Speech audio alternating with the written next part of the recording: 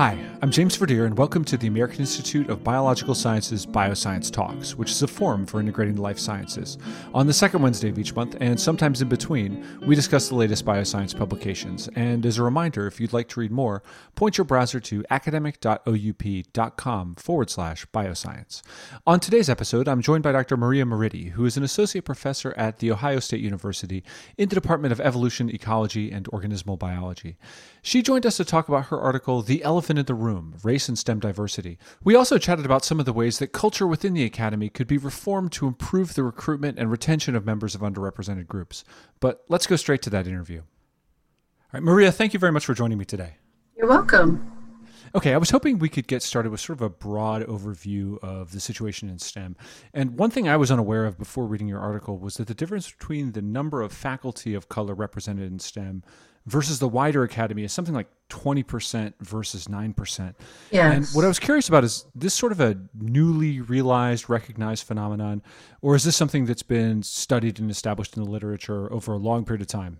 It's not always clear the extent to which it's been looked at within the academy. I mean, NSF does a report periodically that gives the state of diversity in STEM, and they do include racial diversity within that. However, a lot of the reports on increasing diversity, I think, have just looked at diversity very broadly. And so anyone that does not necessarily, or that does not at all match a white male phenotype, if you will, Sure, is seen to be enhancing diversity. And so the numbers show this, most notably in the number of women that are present within STEM disciplines. Yeah, and I think we could actually go ahead and talk about that right now. You described that in the article as sort of, a single axis view of diversity. Do I have that right? Yes. And so that's a case in which, you look at diversity as a very broad issue, but you fail to capture, the multiplicity of ways in which someone might be considered so. Yeah, I mean, once upon a time when the field, broadly speaking, was totally and completely white men, or even where there were women that were present, their contributions were many times overlooked.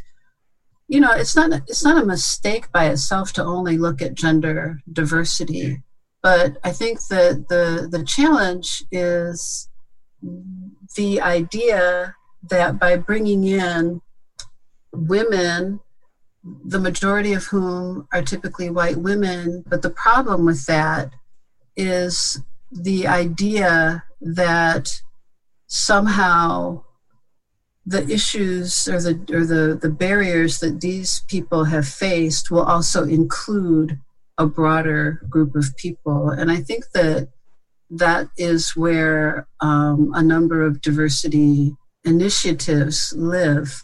Sometimes when I'm in a grouchy mood, I sometimes think of things like trickle-down social justice types of issues. And what it does, though, is that it masks other types of barriers that are in the world, and I think that are a little bit more challenging to confront. And very broadly speaking, what sorts of challenges are we looking at there? I think that racism is a big one. I think that inequities that are associated with socioeconomic status is another big one. I think that in some ways, anybody who's going to be successful in STEM has worked hard at some level, right? And I think that sometimes it can feel like a confrontation when a challenge is posed that suggests that person A has had an easier time or has been enabled in some way compared to person B. And in particular, when we know, or when there's been a number of studies that show that, people along racial lines might not be as much equipped to pursue STEM disciplines, because if they're in a poor community, then the quality of education isn't as well. And there are issues like that people point to, and it doesn't mean that these issues are inaccurate, but they don't really capture all of the challenges that are associated with pursuing STEM, persisting through the curriculum, and then even once a degree is attained, to be able to persist within the culture of the various institutions that are associated with STEM.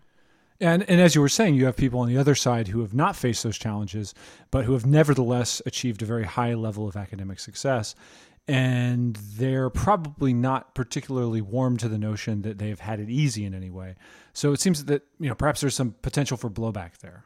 I think that there is. And I think that in education, they call, they acknowledge something called a deficit model, where people's inability to be successful in STEM largely, but in other disciplines too, has to do with gaps in their training. And there's been some more of a movement to try to look at this problem a bit more broadly and recognize that there are cultural cues that exist within the way that we're trained, that might be signaling to people that they don't belong in a particular discipline. And then the other side of that challenge too is because people communicate in ways that have a cultural signal, that sometimes information that is presented in a non-traditional way isn't really recognized as knowledge, right? That makes sense. So on top of, other challenges, you have the fact that, people's experiences and capabilities aren't being recognized because they don't come through necessarily the traditional channels.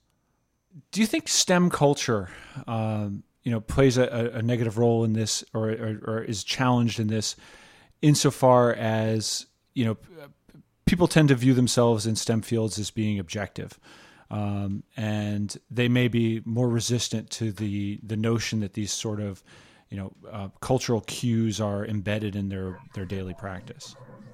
I think that is a big challenge. I think that is a really big challenge. I think that, there have been some more recent studies that are trying to address this question, and I think that we can see some cultural elements, for example, in studies that look at the language of science, which now is predominantly English. I think that we can see this in other cultural examinations of, for example, field work that is conducted in a place that is not where the scientist is from. So, when I was in graduate school, I did some research in the Brazilian Amazon, and we relied very heavily on the local knowledge of the people who were from Manaus, in this case, and those contributions don't get recognized, right?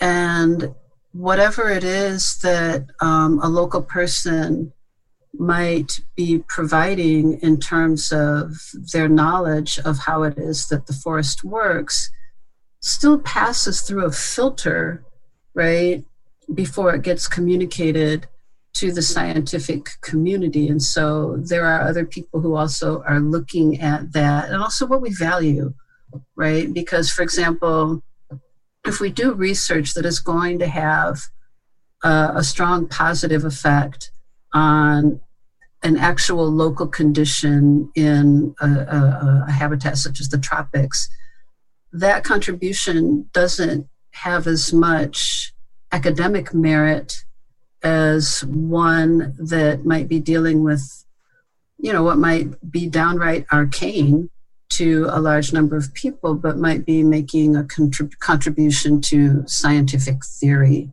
right? And so we don't value the contributions of research in the same way, depending upon who it's impacting.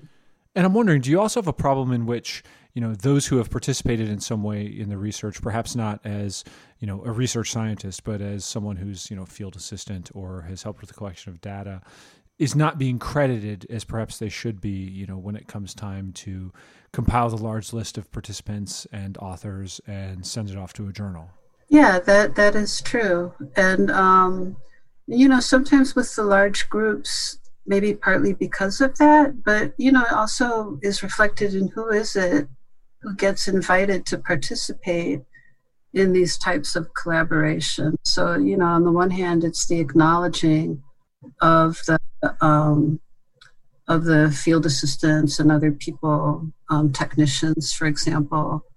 And then the other thing is that, depending upon the type of work that someone does, even if they might know a lot about a given system, but haven't produced a certain quality of paper, they're not necessarily invited to participate in these large efforts.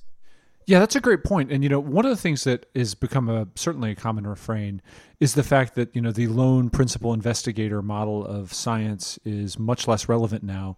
And it's been largely replaced by these enormous collaborations. And when you get down to, how do you become involved in those types of collaborations, that question is something that's much less frequently addressed.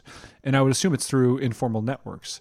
Does that also come into play here? I think that it does. I think that, there are certain institutions that have training that is of a given level, right? So, if you get a degree from Harvard, it means something different than if you get a degree from University of Pittsburgh. I mean, I'm just pulling these, institutions out kind of randomly. And so if you come from a more prestigious program, then your network is going to be broader. I guess that's one of the advantages of these programs. They are not always as accessible to everyone. I guess that's part of being elite. But I think that sometimes also there are hidden cultural barriers that kind of go along with elite institutions, because if you have someone who is from a non-traditional background, however you want to identify it, either their ethnicity, or the combination, I should say it. Ethnicity, I don't think is enough. But if you're from, a low socioeconomic status, right? Or if you are a minority or a woman, depending upon what field you're going into, it is harder within the constructs of a lot of these institutions and programs to really be able to negotiate the program as effectively as someone who either, is from a higher socioeconomic status or has had greater experience with educational systems. These types of things that come into play that do influence how well an individual performs. And so the way in which this has been discussed in educational literature is a sense of social belonging, right? And there are studies that do demonstrate that social component does influence an individual's performance.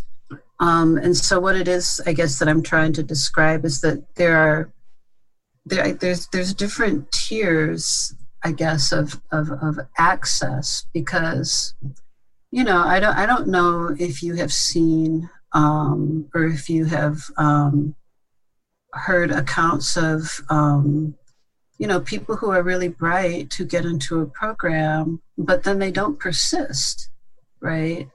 And so it's not just getting in the door. It's that ability to be able to persist within a particular academic situation.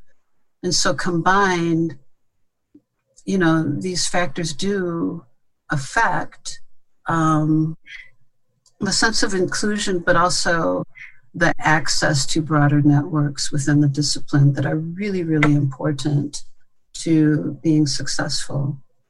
So that would be a case in which the pipeline, as it were, can be pushed, nudged in the direction of greater inclusion.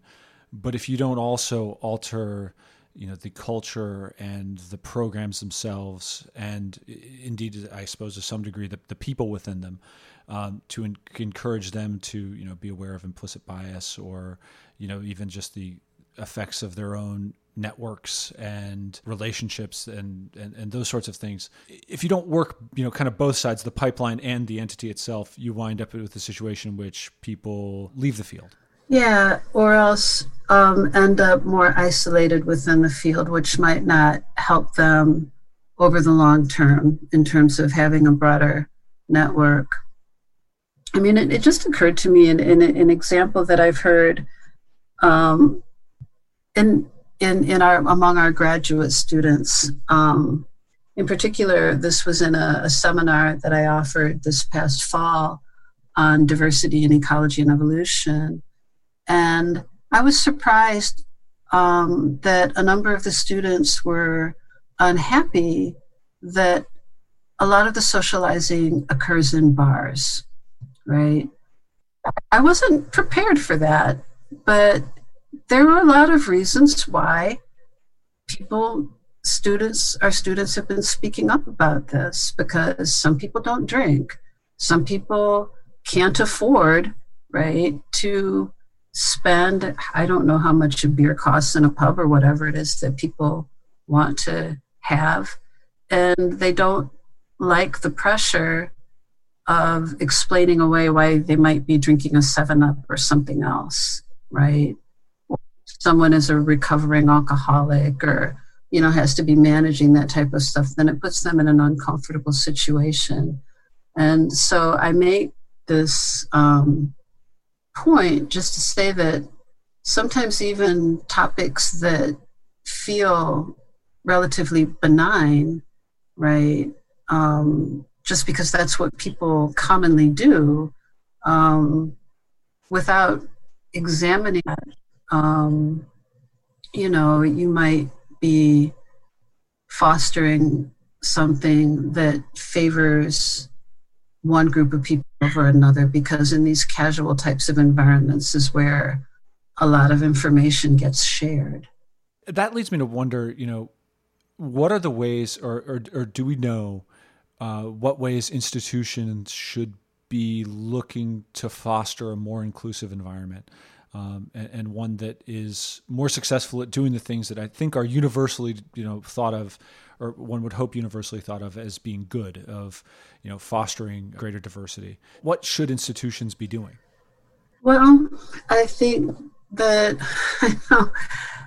it is a challenge to think of ways in which the institutions can change. I think that because there are so few people of color within STEM disciplines, I think that the solutions would have to be multi-institutional ways of providing some type of a safe environment for faculty of color to really be able to state what the challenges are, to be able to do that in a way where you're not necessarily going to get pinned to your institution or your department or anything that might make people become a bit more reticent, because I think that there are issues that need to be identified, but you don't want to alienate your colleagues or to put people or programs on the defensive. And so I think that having a multi-institutional approach would be one way. And I think that also just really trying to acknowledge that the playing field is not as level as we try to proclaim. Many institutions value diversity, right? And at the same time, many institutions really lack the diversity that they value. And, you know, therein is the puzzle, because you can't just always say that, well, people don't want to come, right? Our doors are open, people aren't coming, right? The actual issues have to be stated. And I think that means that there has to be some broad trust of colleagues of color to be able to outline what the challenges are and that be heard. Absolutely. And, you know, one of the other things I wanted to capture from your article, because I thought it was a very important point, is that oftentimes these diversity enhancement measures, in terms of the labor required to do them, fall disproportionately on the shoulders of faculty of color. And, you know, although institutions will, you know, clearly state that they believe that these are highly important activities, they're not necessarily considered in the same light as, you know, things like grant funding or publications when it comes to promotion and, you know, other measures of professional attainment. Exactly. I mean, you know, the currency for promotion is, you know, grants, the number of articles that you publish. I mean, those are the two big ones, right? All of these things are in some ways seen to be objective, right? Because everybody's throwing their hat into NSF or NIH or, you know, whatever your funding base is, depending upon your research emphasis. But all of these other things that we've been talking about in terms of your network, in terms of your isolation, influence the success, the institution where you got your degree, right? They influence your success, right? The work to include a broader base that everybody values in terms of scientific productivity, that work is not really recognized. I mean, it's recognized, you know, there's awards. I was a recipient of a diversity enhancement award through the Ecological Society last year, and also from my institution, right? But that's not going to get me a fat raise this year. Well, this year's an exceptional thing. I don't think anybody's getting a raise. But it's not going to be something that is going to get me promoted. Right. So you have the situation in which, you know, perhaps access to the you know, the traditional forms of reward are you know, not enhanced, to say the least, and then additional labor is being requested or required that is then not rewarded itself. Right. And, you know, and then I guess the other thing, and I haven't spoken about this with other people, but, you know, you also don't want to end up being put in a box like, okay, you know, I do work towards culturing diversity or enhancing diversity, but, you know, I still do ecological research, right? And, you know, it's a challenge to try to keep that balanced and also to be recognized, you know, still as a scholar, you know, in STEM. I think that some people, you know, once they head down the path of, you know, trying to promote diversity and inclusion, then that becomes what you do. And I don't know, I imagine that must be a big challenge for some people. Yeah, I can imagine. And it seems that there would be, a natural fear of being typecast in some ways and potentially not receiving the credit for the multiplicity of one's contributions in the academy, but rather only being seen in this one role. Right. And also perhaps sometimes with the institutions, then it's like, oh, you did a good job with that. And then, the service load gets higher and higher, right? And then that compromises the scientific productivity. That makes sense. And, are there any things in particular that we should be saying to members of the academy that might help them avoid some of these pitfalls and some of these problems that you highlight? I think that anything and everything that we can try to do to, get people to acknowledge, how race plays a role in so much of what we do, whether we are doing it in our communities, but definitely within our academic institutions, and not just see it as a societal problem that is outside of the institution. We're all a part of the society in which we live and grew up in. And it's not necessarily an outside factor. It starts with each of us.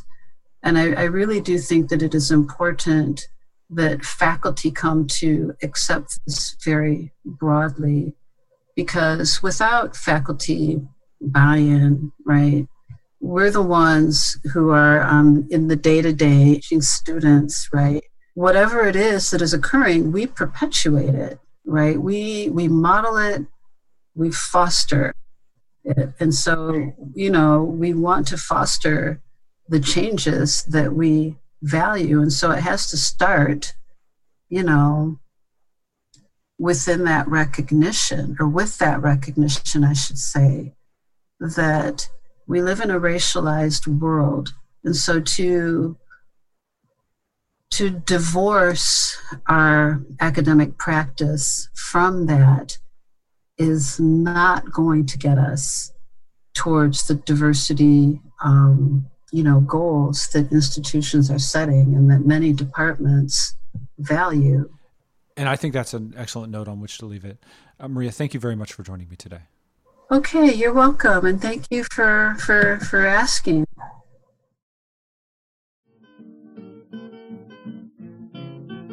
And that concludes this episode of Bioscience Talks. Just a reminder, the journal Bioscience is published by Oxford University Press on behalf of the American Institute of Biological Sciences and is made possible by the support of our members and donors. Thank you, and talk to you next time.